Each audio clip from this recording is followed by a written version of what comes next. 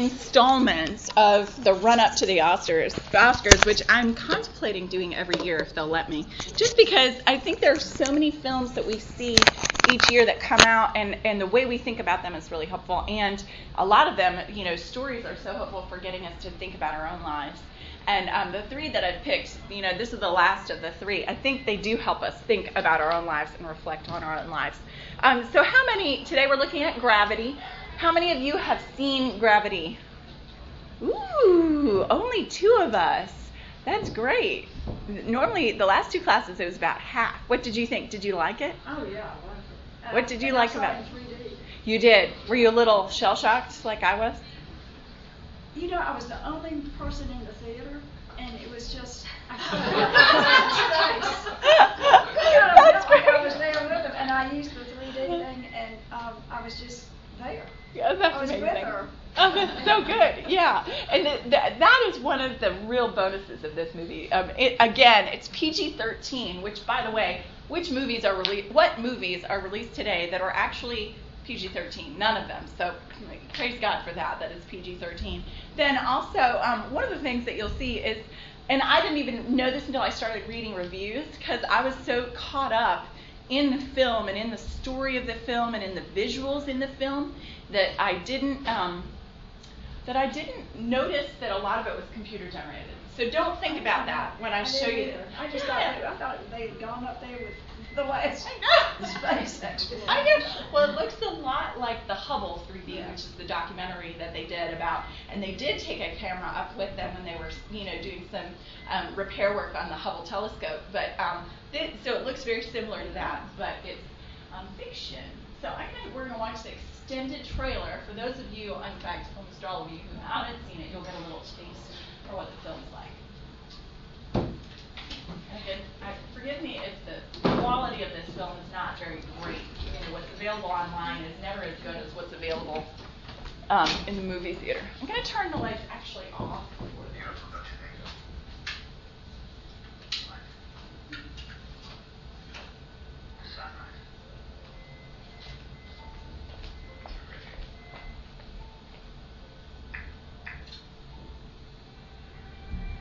Oh, you know what? It would help if I plugged in the sound, but I don't see an audio cable. It's hiding. It was hiding. Sorry about that. I wonder why we couldn't hear. I'll go back. But that's all our technical. I want to turn back down before you turn the sound on.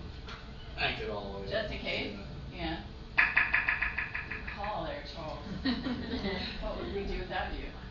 Or you figure something out. But they're talking really quietly, so.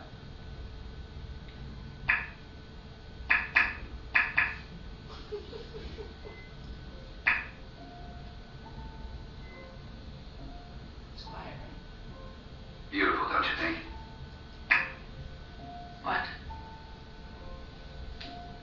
The sunrise. Terrific.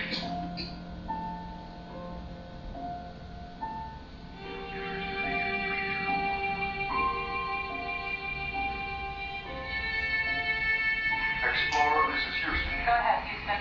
Mission abort. Repeat. Mission abort. Explorer, this is Kowalski confirming visual contact with debris. Debris is from a BSC stat. Repeat. Dr. Stone requesting faster transport. We have to go. We have to go. Go, go. Reports meteorological conditions. Don't go. Houston, Explorer, copy.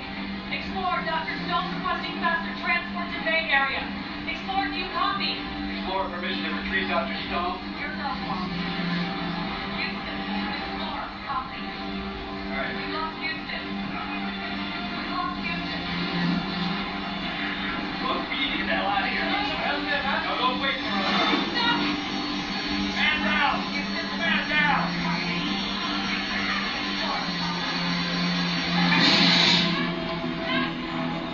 Explorer's been hit.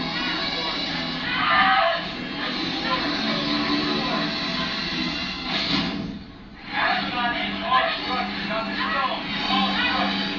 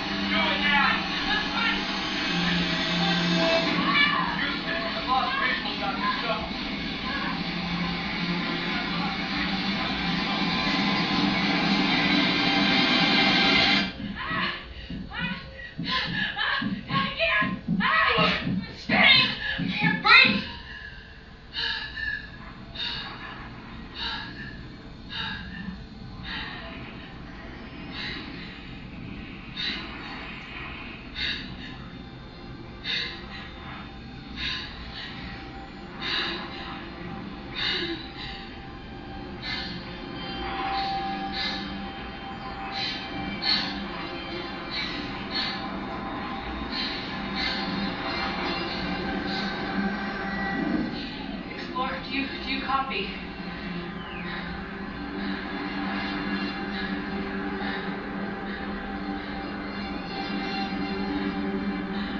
Houston, do you copy?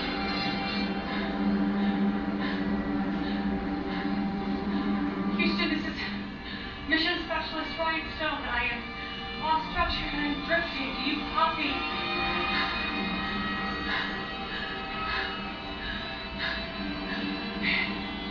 Anyone?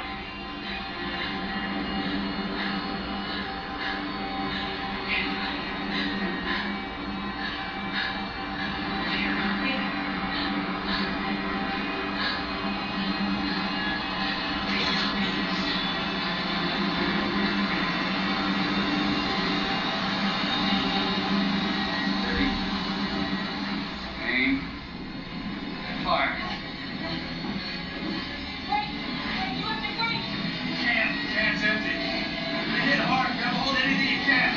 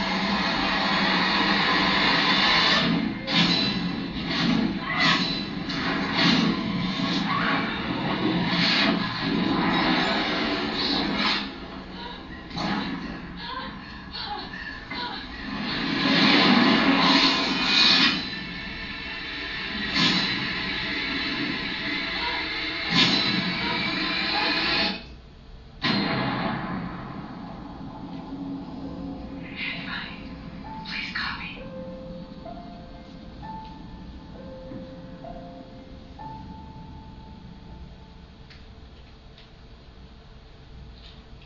Okay, so I played the really extended long trailer for you because you basically get a sense for the whole film. And, you know, isn't that what trailers are for? You get all the good parts of the film.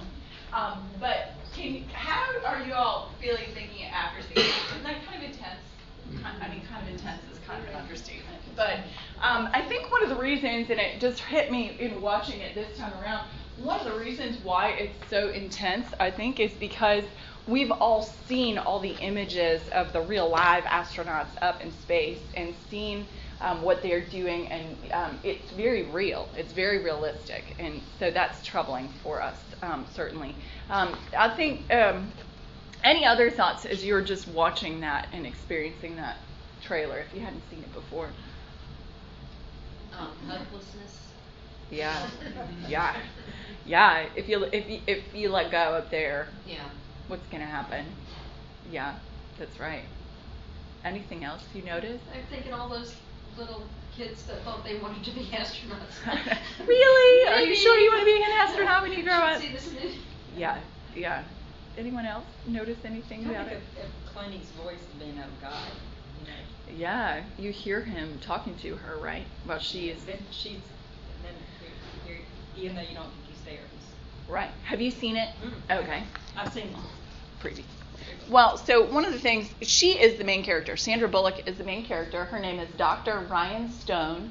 She's a novice astronaut. This is her first trip up into outer space, and clearly space camp or whatever preparation they did for her was not enough for her for this. And so she's very scared. And then the other person is George Clooney, and George Clooney's character is what you would call, I'm sorry, I'm going to ask you to close it. It's going to bother me. Sure. Thank you. George Clooney's character is what they call a space monkey. He's an expert. He's been up there several times. This is actually his final mission, and so he's up there playing the radio, jetting around with his jetpack, trying it out, totally relaxed, and he's the one who stays calm in the midst of that initial crisis. And so the setup is that they're up there. It's a routine mission, routine spacewalk to give new technology to the Hubble telescope. And she's actually a medical doctor. She's putting in some kind of medical techno stuff into the Hubble. Let's see how much I know about it. So it's a routine procedure, routine space expedition gone utterly wrong. And essentially, with her as the main character, and Clooney is the only other human being you see in the whole story, all of 90 minutes, and it's just the two of them. And yet, space itself is almost like another character within it. Space, and then seeing just the visuals of seeing so much empty, dark space, and then Earth so close and yet so far away. And the two writers who wrote it together are Alfonso and Jonas Cuarón. I can't even say it. Cuarón. They're Latino, and Alfonso is the father, and Jonas is his oldest son. Alfonso directed several movies that you might have heard of: Children of Men, Y Tu Mama Tambien, lots of art house films, The Little Princess. He did probably the most interesting of the Harry Potter movies, The Prisoner of Azkaban, the really weird one, if you remembered one that was really weird. And so this is essentially, is this an art house film? No, this is a blockbuster. This is a hold on to the edge of your seat, because there's going to be a lot of there will be a lot of explosions. You're not going to be sure if they're going to make it alive. It is a little bit like that quality of those catastrophes like Snakes on a Plane or Speed or something like that. And yet, it's better than those in some ways. And so that's one of the reasons why it's nominated for Best Picture, is because it does have some very deeper layers to it, more so than Snakes on a Plane, for example. But I would say, and the reviewers have said it's not. I would say it's not a masterpiece, and the only reason why it's not a masterpiece is because of the technology, the CGI. What movies have you seen that have CGI in it that are the most deep movies you've ever seen, the movies that have changed your life? Are there movies that have changed your life that have a lot of CGI in them? There might be. But for me, I think one of the things that happens with directors is when they have all this new technology, they're like, yes, this is the best. I'm going to do everything I possibly can do with all this new technology. It's going to be amazing. And so sometimes what's lacking is that depth in the characters. And so that's one of the things about this. The characters are not super deep, and yet you see still in the midst of the crisis that there is an internal crisis going on for Dr. Ryan Stone, for Sandra Bullock's character. So the writers of the script said, when we started writing the script, we wanted to make it an archetypal story. And it is. They've aimed at that, and they've achieved it, even if there isn't some of the depth. Because I didn't notice the depth because I was holding on to my seat for dear life. So I didn't notice the lack of depth for that reason. But there is some interior life. The other writer says, this was the journey of a woman. That is a metaphor of the journey of any human being facing adversities. And that's true. For all its stunning exteriors, and this is one of the reviewers, and the exteriors are gorgeous. Space and earth and all of the beauty of it. And even some of the shots are just so gorgeous. It's visually stunning. For all its stunning exteriors, Gravity is really concerned with emotional interiors. And it goes about exploring them with simplicity and directness. And that is true. So what happens at the beginning of the film, and we saw that in that trailer, that Dr. Stone is cut adrift. There's that first, so what has happened is that, of course, it's the Russians. The Russians have sent a missile up to destroy one of their satellites, which doesn't, first of all, it doesn't make sense to me, because don't they have to, aren't there rules about that? Don't they have to let everyone know so there isn't a mission out there? But they do. And so all of the debris from this satellite that they're destroying is coming to hit the Explorer, the Hubble telescope, and then you see these two astronauts first trying to make it to the International Space Station and then trying to make it to the Chinese space station. And so in that first initial moment, which we saw in that trailer, when the debris hits, she is cut loose. She's so vulnerable, isn't she? You get that sense with the earth looming. She's so at risk. And I don't remember feeling that way when I see astronauts on TV, real live astronauts, but in this, you really sense that vulnerability. There she is, and when that arm goes spinning out, thank goodness she's able to separate herself from the arm, but then you just see that image of the astronaut against the deep blackness of space. She's out there, she is alone, she's spinning, and she is cut adrift. And I think one of the things throughout, I think the radio frequencies and the communication over those radio frequencies, I think of it as being a metaphor for prayer. And the writers consciously allude to that at one point in the film. They are indeed a metaphor for prayer. And there she is, she's cut adrift, she's out there floating, everything is rotating around her, and her words, she says, anybody, anyone, please copy. And there's radio silence. Just total radio silence. And what happens then is that, of course, George Clooney at that in those first 15 minutes of the film, he finds her. Thank goodness. We're so glad when we hear his voice crackling over the airwaves. And I think you're right, Catherine. It is like God. She hears him breaking through to her, and she's able to calm down even in the midst of that crisis. She's able to breathe even though she doesn't have enough oxygen in her suit, or her oxygen is low. What happens then is that Clooney, again, by the way, this is a little bit of a spoiler. I won't give you the major spoiler. And even when I give spoilers, I don't do it if I don't think the film is worth seeing, even when you know a little bit too much about it. So again, I highly recommend seeing it, even if you know a little bit too much about it. But I won't give you the punchline on this one. I did on the other, so I won't on this one. So when George Clooney's character, Matt Kowalski, he comes up to her and he is using his jetpack, miracle of miracles. I don't even know if this is scientifically possible. And a friend of mine who's an engineer said she couldn't pay attention to the whole film because she didn't like the science. She didn't think the science was very practical or believable. So I'll give her that. I don't know. I'm a layman when it comes to science. So I was able to sit back and hold on to my chair. So Matt Kowalski comes up. He attaches that tether that he had onto her. They're tethered together. This is a theme, if being cut adrift alone out in the middle of outer space is one aspect of the themes going on. Something related to that is that they keep trying to get attached to these movable bodies. If you think about it, there's the explorer. The explorer's orbiting around the Earth. The explorer's not, the space shuttle is not stationary in the slightest. And there she was, so vulnerable, attached to that. Then, even more vulnerable, here she is attached to George Clooney, and he's using his little tiny jetpack to get them from where the explorer was to the space station. And whether it's believable or not, you're sucked in while you're watching it, and it strikes you how with that tether, that movable tether, how she's still so very unsafe.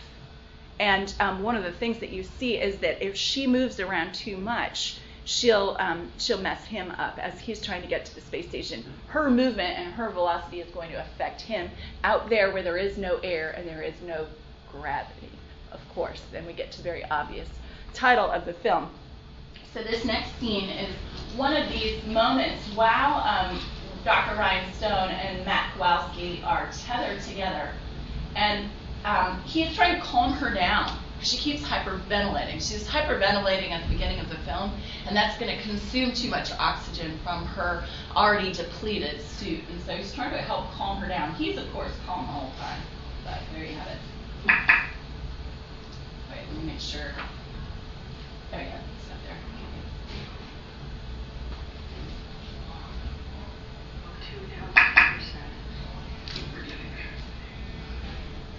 Sorry, this is Sunrise. That's what I'm missing most.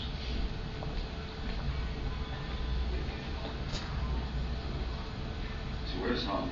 Rochester.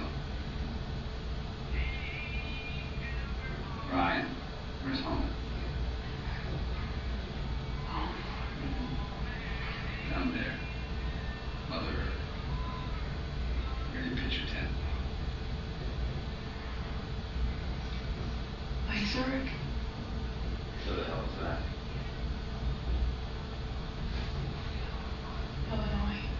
Illinois. Central Time. Make it roughly 8 p.m. What are the good people of Lake Zurich doing at 8 o'clock? I don't know. I'm not gonna make it. I'm slowing you down. What would you be doing? Come on, Ryan. It's 8 o'clock. You just left the hospital after an 18-hour shift. Driving home. The radio. I listen to the radio. There we go. Let me guess. NPR? Classical? Top 40? Anything. I don't care as long as they don't talk. I just drive. Where are you driving to? I just drive. What do you miss down there? Is there a Mr. Stone? No. Nobody special. Somebody down there looking up, thinking about you. Ryan.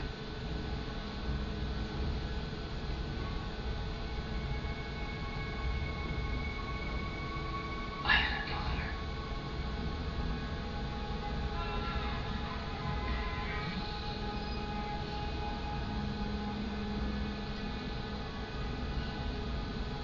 She was 4. She was at school playing tag, slipped, hit her head, and that was it. Stupidest thing.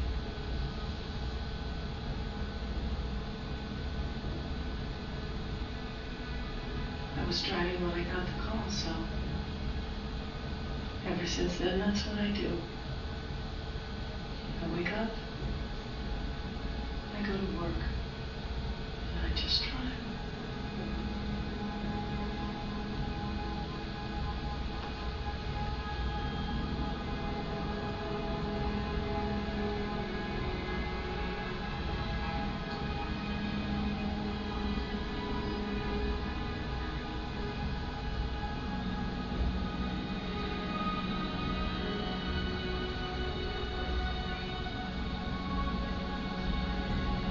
O2 down to 1%.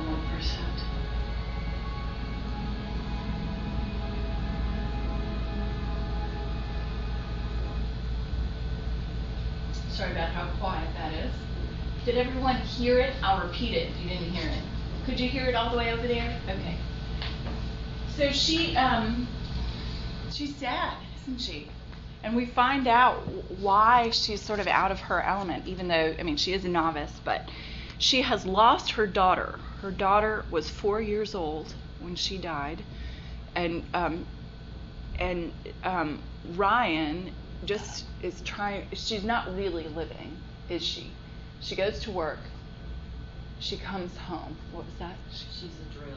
She's adrift. Thank you. You got there ahead of me. It's good. But it's true. She's cut adrift. She has been so paralyzed by this loss. And as I was preparing again for this, I realized it's simultaneous to this class. You know that Cameron Cole is teaching about his own great experience of loss very recently. And I commend to you the audio from those 3 classes that he's been teaching the last 3 weeks concurrent to this class. And here is someone on screen dealing with the very same tragedy, or close enough. And the truth of it is that each one of us deals with loss. And it might not be of that catastrophic nature where it was someone so young, someone that ought not to have died. But we each deal with very troubling and trying circumstances in our lives. And so the danger of being cut adrift is very real for each one of us, even though at times we feel safer than we actually are. And so I think about that with this film. This film is so clearly about that interior and the exterior. The interior loss and being cut adrift, and then trying to find her way back home, trying to find her ground once again. What kind of ground is she standing on? And the truth of it is that since the death of her daughter, she has been adrift. And this outer space catastrophe will either kill her or it will cause her to find her feet again on the ground, on sure and solid ground, attached gravity, right? So that's what this film is about. So there's, as you heard, there they are going to the space station. They're going to get there, or will they? And once they get there, you can be sure that there's another catastrophe. The whole film is one series, one string of catastrophes, one after another. And she gets to the point where she says she just knows she's going to die. She waffles back and forth. Matt tells her, "You've got to make it." And there's one point where she says she's about to lose. She just says, "I am going to die. I'm going to die." I mean, these are her words. I mean, we are all going to die. Everyone knows that. And then she goes, "But I'm going to die today." And that is the big question. Will she die or will she live? Will this catastrophe in space and the catastrophe in her own personal life kill her, or will she live? Within that, there is again talk of prayer, and she actually prays. I'm not going to show it to you because I want you to see it. You'll see when you see the film how that actual reaching out in prayer is a cry for help and a cry for someone to come in from outside of her, for someone to change her circumstances. And I'm not going to tell you how, but this film is very, in the writing of this film, people, and this is, I'm going to turn this off so you can hear me better, so I'm not shouting, because I'm done with the, oh well, it'll still blow. But this whole idea of getting to that rock bottom, getting to that point where you realize, I'm dead already, I'm going to die. And then where do you go from there? Once you get to that point of surrender, where do you go from there? And historically, throughout theater, throughout literature, there's something called a deus ex machina. Have you ever heard of that? Any of you remember someone remembers from English Lit. I see in the back shaking their head. It's a Latin term, the deus ex machina, and it's a term that writers use to describe what's often seen by most people as being a cop-out. And essentially, it's where in a story, if the plot can't be resolved, this is for bad writers. If the plot can't be resolved, then they'll resort to some kind of device that fixes everything in a very neat and tidy way. And so a lot of people poo-poo any kind of writing or any kind of film or any kind of theater that has a deus ex machina. And the greatest example of this, I think, the Greeks use this all the time. Well, wait, let me go back. The Greeks use this all the time, so it goes all the way back to the way the ancient Greek playwrights used to use this phenomenon. The reason why I call it deus ex machina, it means God on the machine, God on the device, essentially. And what would happen in the ancient Greek plays is that one of the gods in the pantheon would come up either on a crane, yes, they could do that in, whatever century BC, or on a little platform that would rise up from the stage, and there was Zeus. Suddenly, Zeus was entering into the play itself, and things were going to be okay from that point on. He was going to rearrange things on behalf of the characters. So that's why it got named the deus ex machina. And people, again, they think it's a cop-out, but some of my favorite Shakespearean plays have a deus ex machina, where there's one in A Winter's Tale is a famous one, As You Like It, and my favorite, Cymbeline. And they are literally it's in a Greek context, one of the guys literally enters into the play and changes things on behalf of the characters. Well, that is essentially, people don't like that, but that's because they're not people of faith and hope, and people who don't have a hope from outside ourselves. And so as Christians, this device, this writing device, is something we should look at and say, oh, we know about that. I know about God coming in from outside and changing my circumstances, because isn't that exactly what God has done for us? That in Jesus Christ, the playwright himself has written himself into the story, into the play. God himself deigns to be born as a baby in Bethlehem. Jesus, the eternal Word, is made flesh. And our lives will never be the same. And our worlds will never be the same. We're helpless without that divine intervention from outside of ourselves, from outside the story. And that's what God does through the incarnation, and then through the whole person and work of Jesus Christ. God is then changing and flipping our circumstances, because we indeed are lost. We're cut adrift, just like Dr. Ryan Stone. We're cut adrift in the outer space of our own making. And I think we talk a lot about that being sin. You know, the lost coin, the lost sheep, the prodigal son. We talk about that being about sin and our own willful sin against God. And that's true.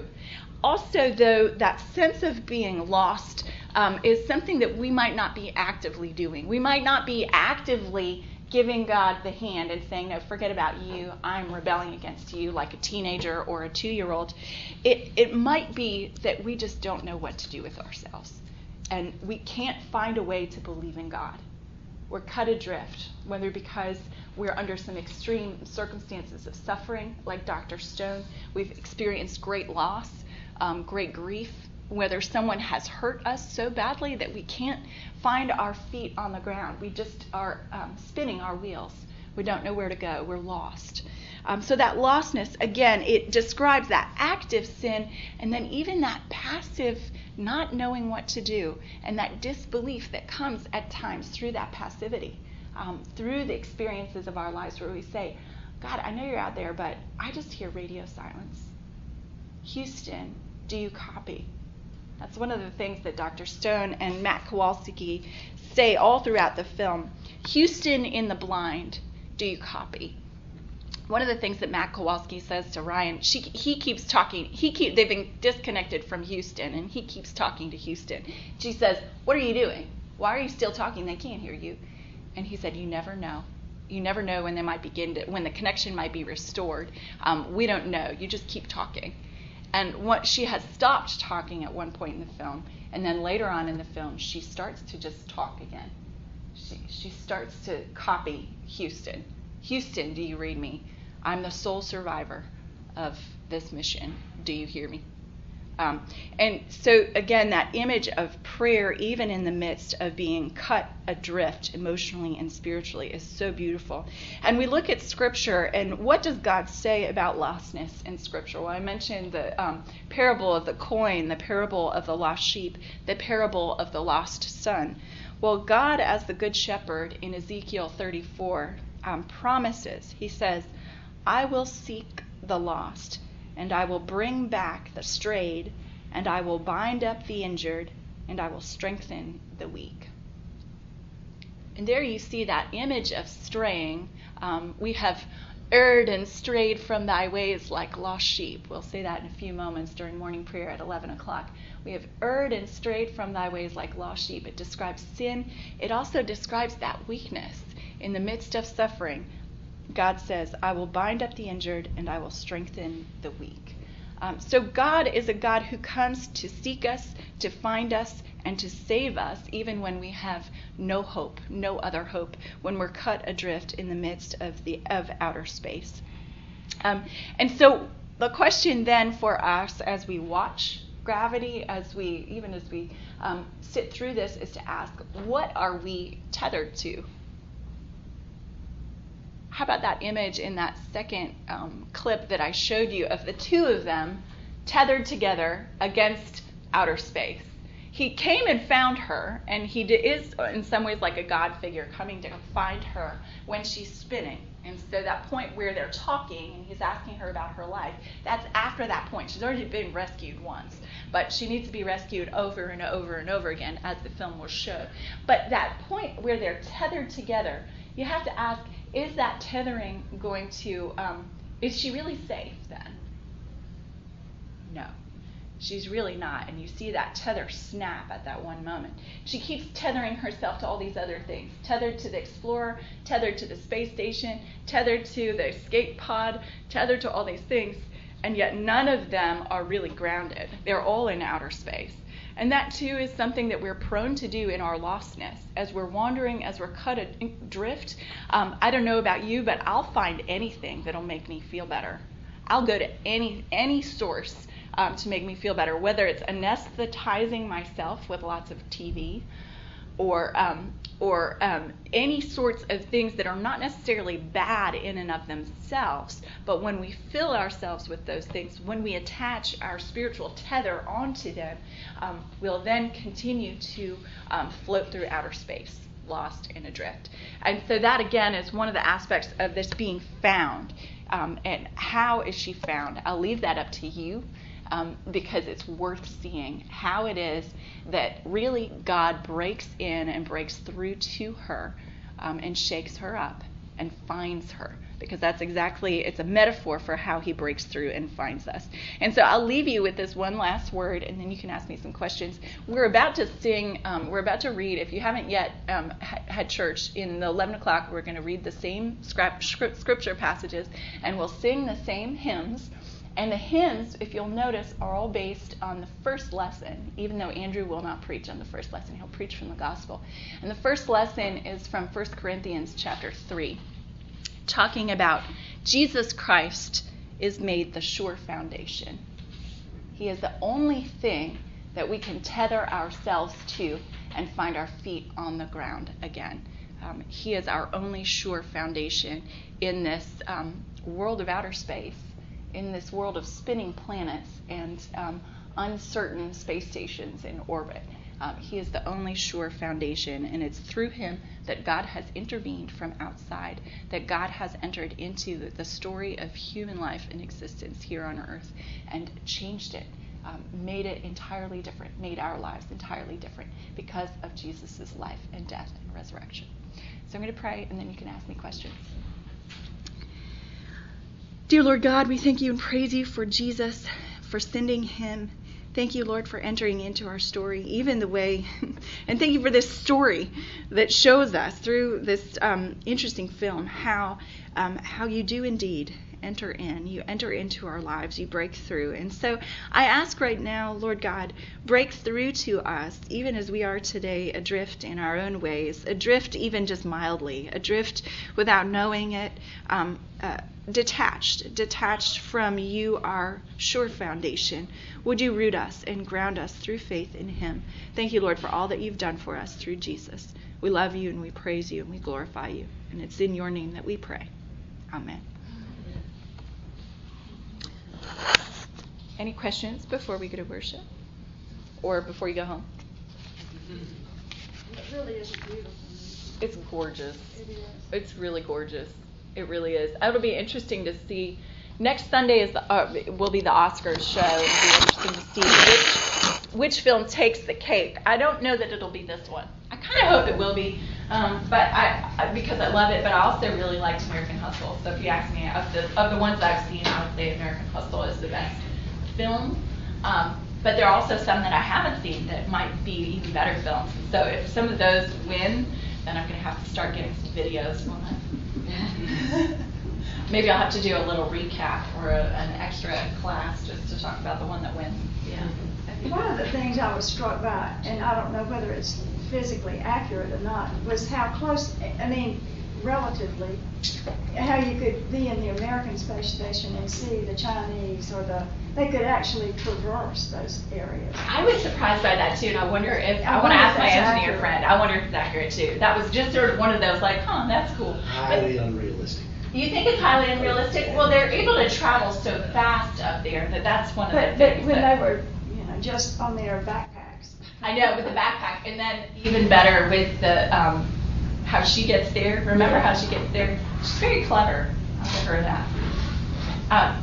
Feel free. Yeah. I couldn't help but think about a much, much older movie, Kubrick's 2001: Space Odyssey, that has got a similar sequence in it.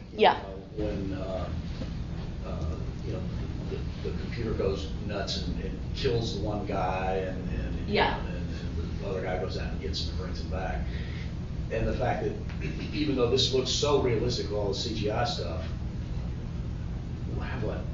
20, 30 years ago, whenever that movie was made, they did it all with little wooden models, lighting, and film. And it's just as realistic. And it's extremely realistic. I know, and you're absolutely right, Charles. That's what all the reviewers, if you read any of the reviews online, they're saying, this is trying to be like 2001: A Space Odyssey. It's really not. No, First of all, it's not. Movie, it's a completely different movie, and the quality of that filmmaking is not up there to that level. Stanley Kubrick. I mean, who can achieve it? But 2001 was trying to do something much more. Well, another thing about it is that 2001 is unabashedly sci-fi. This is sci-fi as well. It's fantasy, but it's masquerading as reality, and that's one of the confusing things about it. And that's maybe why my scientist friend was very upset.